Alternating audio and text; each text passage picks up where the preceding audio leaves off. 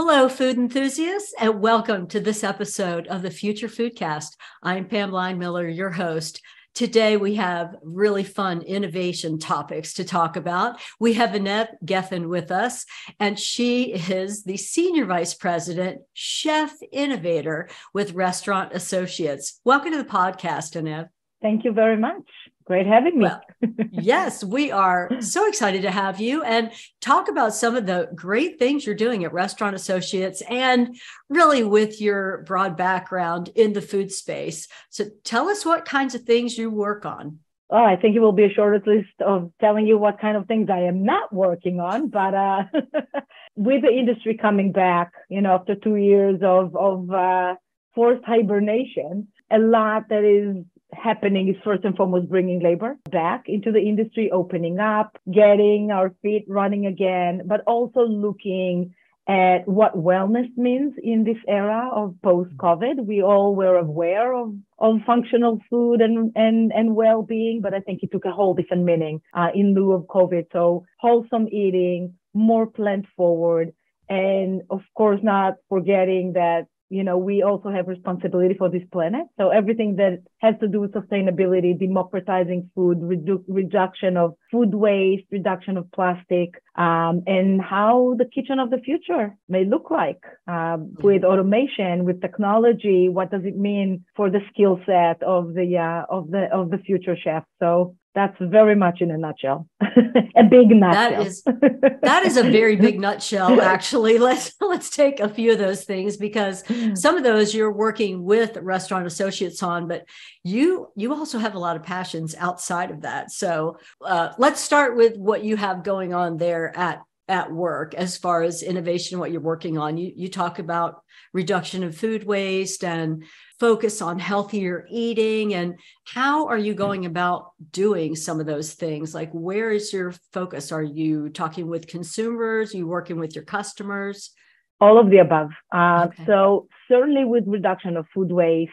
And again, I think that COVID had put that mirror in front of many people that may have known the magnitude of food waste that we have, or the hiccups on the supply chain that we have that are creating or enabling food waste, or not creating. The creation is done in different outlets. But the best way to reduce food waste to begin with, as our amazing CEO Ed Brown is saying, is not to create food waste from the get-go, And that if we will work to realize where we even creating food waste before we're finding out what to do with the food waste, where we can donate it or how we can repurpose it. Why don't we take a step back and look at the food cycle, the production, where we can minimize the surplus? And that requires a lot of conversations right from there, because people, certainly in my world, hospitality and dining in dining services in workplaces, people expect variety. We are feeding more often the same people on a day in, day out. And just like at home, you don't want to eat the same food every day. Who does?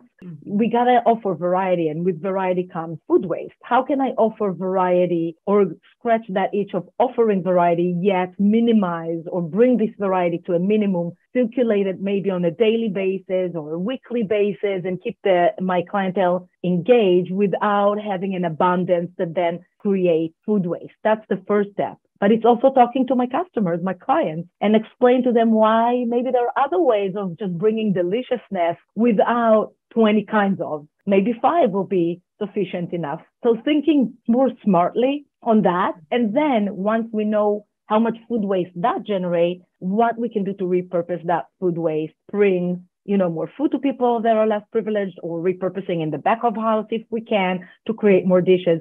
But I think the starting point needs to be to have less waste to begin with. And that takes a lot of education. It takes a lot of research. It takes a lot of data and a little bit of innovative thinking of how you bring a big dining hall that you want it to seem plentiful, still look plentiful, but without a lot of variety or a lot of abundance that ends up repurposed.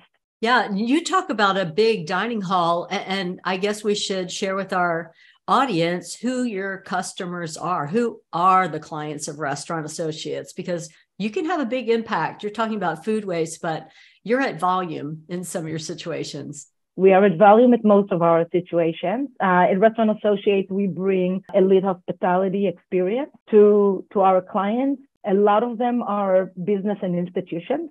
It can be tech, law firms, tech firms, anyone who really wants to invest in the quality of food that they're offering to their employees. But also we have cultural centers, museums and cultural centers that are like the Kennedy Center in DC, as well as catering companies. So we have 4 catering companies and restaurants on top of that. So we really touch diners at different times of dining throughout their days, but the majority of our business is feeding employees during their work days, mainly breakfast and lunch, and we are touching a lot of people. So the point of impact that we have is pretty significant.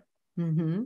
Well, that's great. And the thinking about the food waste on the front end, I think that's innovative in itself. A lot of times people look at it on the back end, but really a lot of changes can be made either in the way you're making the recipes or the quantities, that whole what's a serving look like and how are we accommodating our customers in that way? And are we doing that correctly? Is there a better way we can do that to then maximize the use of the food that we have and not have as much wasted on the back end? I think there's a lot, as you said, that can be done in the chef space to be able to help with that as well. What other initiatives do you have going on?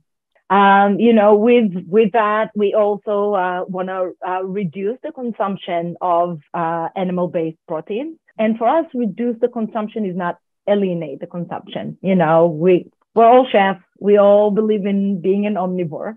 We are very respectful, of people's dietary choices. But I think, if we look back, and we don't need to reinvent the wheel, there are cuisine out there that are doing it for years. Indian cuisine, Asian cuisine, Middle Eastern cuisine, that I don't think many of our listeners will argue that their food is not delicious. You may like or prefer one cuisine over the other, but just the seasoning, just the abundance that they have, but yet it's not animal protein based or centric. You have a little bit of that on top or in addition to, but you have a lot of flavors that accompany that. So if we can bring that philosophy, and it's a cultural shift. It's a cultural shift for Americans. We like our big piece of steak or short rib. We understand that this is a value added and it fulfills us. We come from where we come and we like what we like. That's why I say not compromise or not take away what people like, just putting it in moderation and open other varieties. We are right now eating for the most part, beef, chicken, pork. Even on the animal-based proteins, you have a huge variety that is untouched, just like we eat rice and pasta, and there is a lot of other grains and legumes and pulses that can add value. And I don't think it needs to be like we're taking something off of people's plate.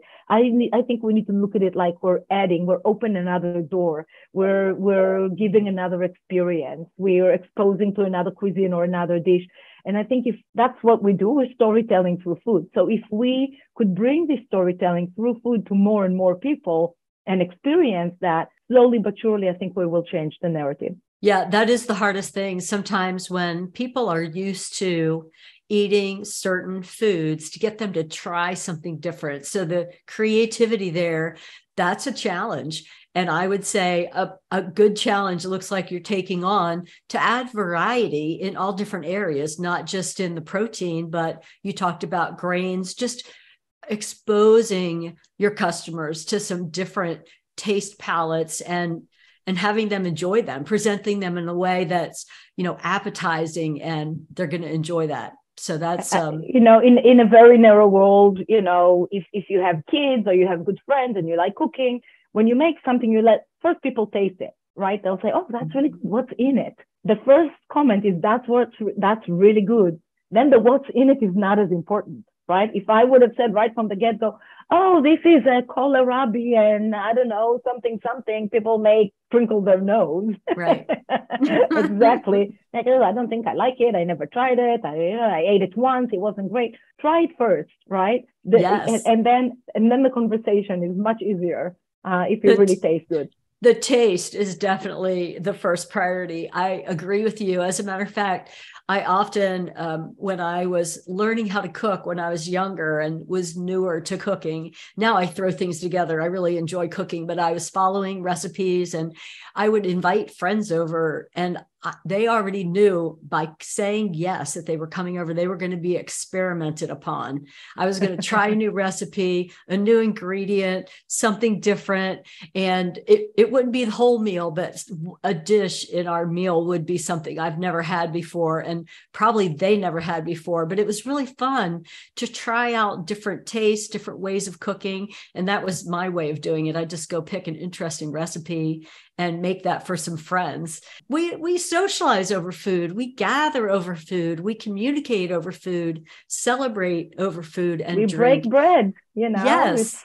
It's much harder to have tough conversations around tasty food. so much going on. And if they're still your friends, then that means that you did it well. Took really good friends to agree to be experimented upon. And you have also some passions outside of the initiatives that you have going with innovation and Restaurant Associates, which sounds like there's quite a few things happening there. But what other things are you looking at? What do you like in the food and drink and beverage space? There's so many things. I am privileged to work in something that makes me smile like this almost every day. I think making people happy via and with food is really a privilege. I'm happy that that life brought me here. Sure. I love I'm a creative person. I love newness, but I love cultures, and I like to see what's out there. It used to be my private time. Now my private time is linking into my work time because innovations are innovations. But I work a lot with food startups. Sometimes just jumping on a call, listening what they have to say. Often tasting products, just giving them my 2 cents.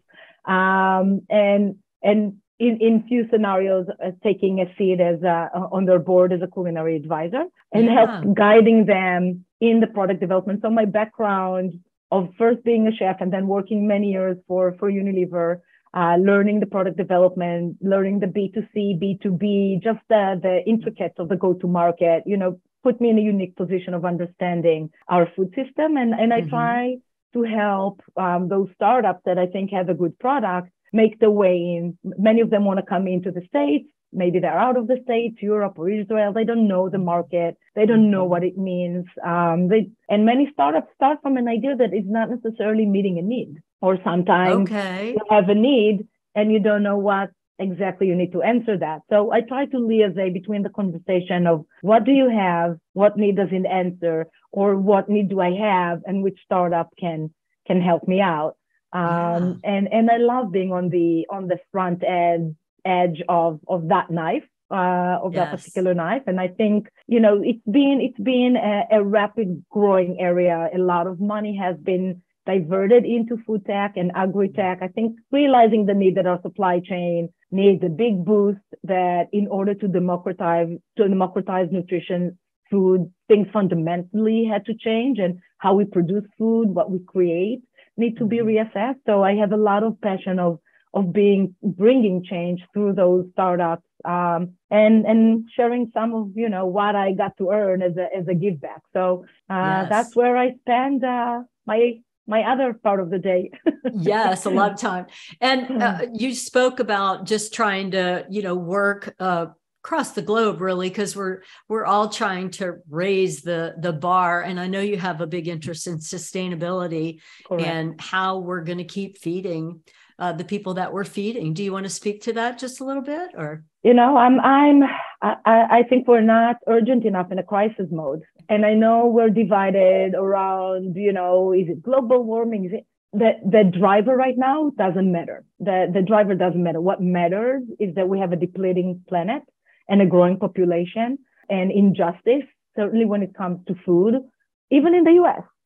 I just heard last week that there is 2.2 million people in the US that don't have access to clean water in the United States. Wow. In the 21st century. This is not something you expect to hear when you hear United States, so we can only imagine if this is the problem that we have here, what are the magnitude of those problems in less privileged places in the world. And I think we have a responsibility. I have a responsibility, me as a person working in this industry, Restaurant Associates as a company that feeds people, and Compass in general is the biggest hospitality company in the world, and we are aware of those. So for me, this is not an ask anymore. This is I'm crying for help here for the sake of my kids, and I understand we can't. Not that I want to boil the ocean. God knows that weather does it anyway. Definitely no pun intended here. I know it's a big call to action. It's a big task, and we can't do everything in one shot. But there are small things that I think each and every one as a human can do. And each and every one as a small cell, family, company can do to really make sure that more people have access to water or nutritious food or diverse food or options. The reality that we have food deserts in the United States in today's age is mind blowing to me. That there are kids that get only one hot meal a day, and that's in school, and it's not necessarily always great. Is also another one. I'm on the board of the Chefs and Foundation, and Chef and Cooper many years ago, realized that this is going to be an issue. And there are kids who deserve to have a nutritious meal while they are in our education system, because more often than not, this is the only meal that they do. And as much change that can come from companies, change needs to come also from government to help subsidize, and on one end, the opportunity of serving nutritious food, and on the other end, organization like Chefs and that train the people and train the school and build the infrastructure to connect those dots. And all it takes is my time and some of my expertise. It really doesn't take that much more, to try and make an impact. And I think this is really, really close to my heart, because my kids are yelling at me what kind of planet I'm living them. I want them to stop yelling. I know. I'm so glad you're giving of your gifts. And I think, just that education piece and giving people the knowledge of how to do better is always so good. But right now, the industry is being challenged. I mean, pre-pandemic, maybe there were some shortages of staffing, but certainly post-pandemic, like the people to deliver the food and create the food, it's a real challenge. I don't know if you have any witty inventions or ideas around the staffing with some of the innovation that you've been exposed to. Yes and yes. So first and foremost, you are so right. And I keep saying that we are coming out of a global pandemic, but we sure did enter a whole new one, and it's labor. This is my bumper sticker, right? That labor is the new pandemic. It is, and it meets us in different ways, between cleaning garbage in the city to drivers anywhere else. And, the food industry is no stranger to that. We had shortage of labor prior to COVID. And unfortunately, COVID pretty much exposed how unsustainable our industry is. And people are not stupid. People who work in that industry had a blessing maybe to have a timeout and reassess their lives. Unfortunately, the outcome of that timeout is that many people chose not to come back to the industry. They don't work those hours for a smaller wages, maybe no benefits. And with this hovering sword of, God forbid, if there will be another wave of something like COVID and people will not go out and eat, it leaves them, without livelihood again. And on the other end, a lot of young talent looks at the industry and say, why would I come and work in that industry, even though I love food and I always wanted to cook, and it's a shame because it's a rewarding industry. And yes, it's not easy, but I don't know of any industry that is easy. You go to be a doctor, you go to be a lawyer, we got to pay our dues everywhere we go. That's not to cover up and say that there are many things that need to change. And on my end, with innovations, we are looking at different things, with the different coming back to the office of maybe 3 days a week. Maybe the work-life balance in the industry can start changing. Maybe you can have a day off that you didn't think you may have, or a longer weekend, or shorter days on those slower days.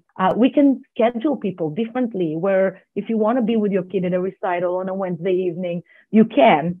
I think we just need to look at the food industry just like we look at any corporation or any other company, and just say, oh, well, those are the hours, 12, 13 hours a day. You gotta, it may not be the only way. It is not the only way. And really the places that have come back strong from COVID, restaurants and other institutions, are places that had a really good culture and work-life balance before, because people want to spend their day wherever they feel they're being valued. And I think that's something to say. We are at RA have a culture of care, and our culture of care is not only with our clients and the people that we feed. It starts with the people that work for us. It's important that the people that work for us are mentally well, are physically well, because much like the airplane, you have to put the mask, the oxygen mask on you first, and then take care of somebody else. It's very much the same in our industry. Right now, we're at the phase of putting the oxygen mask on our people, and I think people on the outside should evaluate that and realize that there are other opportunities there. And if they do like food and they do like to be in that business, I'm a walking example of the career that can be made wonderfully with having 3 kids and all the other stuff. There are options. So we do need to change. There are many innovations that are working on making the physical job of a kitchen easier, robotics and more efficient ovens and such, that I think as they become more embedded and a little bit more affordable to the majority, it will change how kitchen is being run and potentially what is the skill set that a chef may need. But I think the industry understands that we're just now in the eye of the storm, more or less. Well, I think what you're saying is really just right on. The realization is there that change has to be made, and the employees are demanding it, and the companies like yours are meeting that need and trying to figure out how things need to change and what's best, what's a win-win for both the company and the employee or the chef or the line worker or whomever it might be who's involved in that food service piece. The training piece of it. I mean, I think about, that 6-day-a-week kind of chef. This is our chef, and they're all the time when the restaurant's open. I don't know that is what new chefs, like you said, are aspiring to any longer. And so maybe it's a combination of things that's happening here. And the good thing is, I think that the conversation is happening, which is what I hear you saying. We're talking about it. We're trying to find solutions. We're trying new things. Maybe it's instead of 6 days a week, we're going to have 2 people that each work and overlap or something like that. And that's going to require some more training, a lot of communication to be sure that things are consistent throughout the different personalities and people that are fulfilling the work. But I'm with you. I'm very positive thinking about solutions are out there, and they just need to be discovered to see what we can do to help the industry as a whole. Because we all love to eat. Let's be honest. When we want people that love to cook and love to create in that food space to be serving us. I mean, I value that.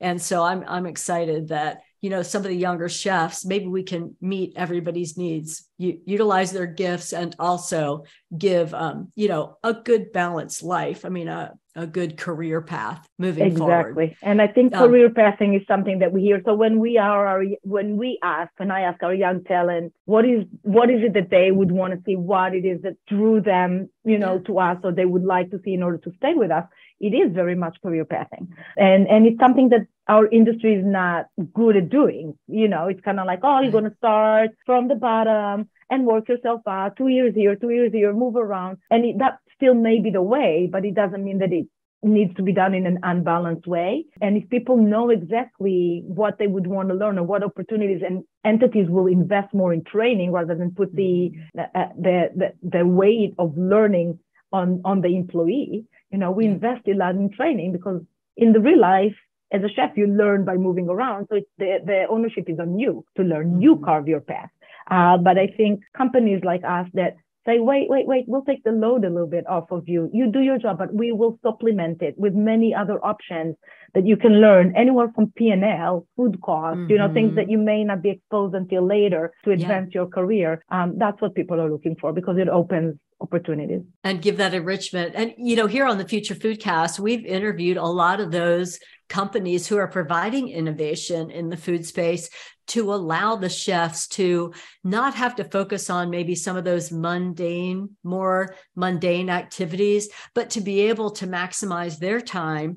But, if we can but via robotics or artificial intelligence or Correct. whatever it might be, get that part of the job done so that the chef and the person involved in the food and the creation can actually use the part that's most interesting to them and the creativity part. I mean, that's a win-win all the way around. So I think all of the innovation that you're involved in and looking at, I think it's all going to come together to move the industry forward. Absolutely. It has to.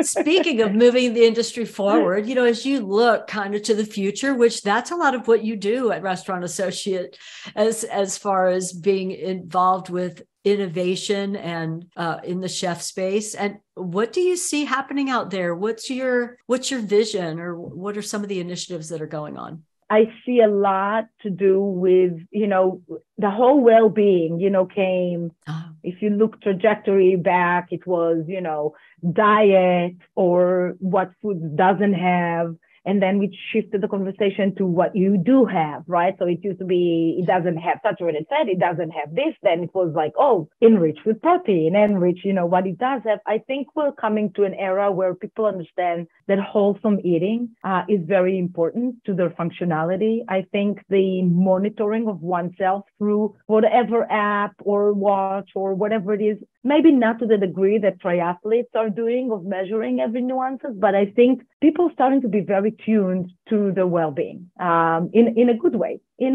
And we have those devices that enable us to see. And I think food is not there to follow it throughout the day because there's still a lot. But slowly, I think the variety of food that will be offered will match that demand even more. And I think the most obvious example for me is if you go to an airport, certainly Newark, right here in New Jersey.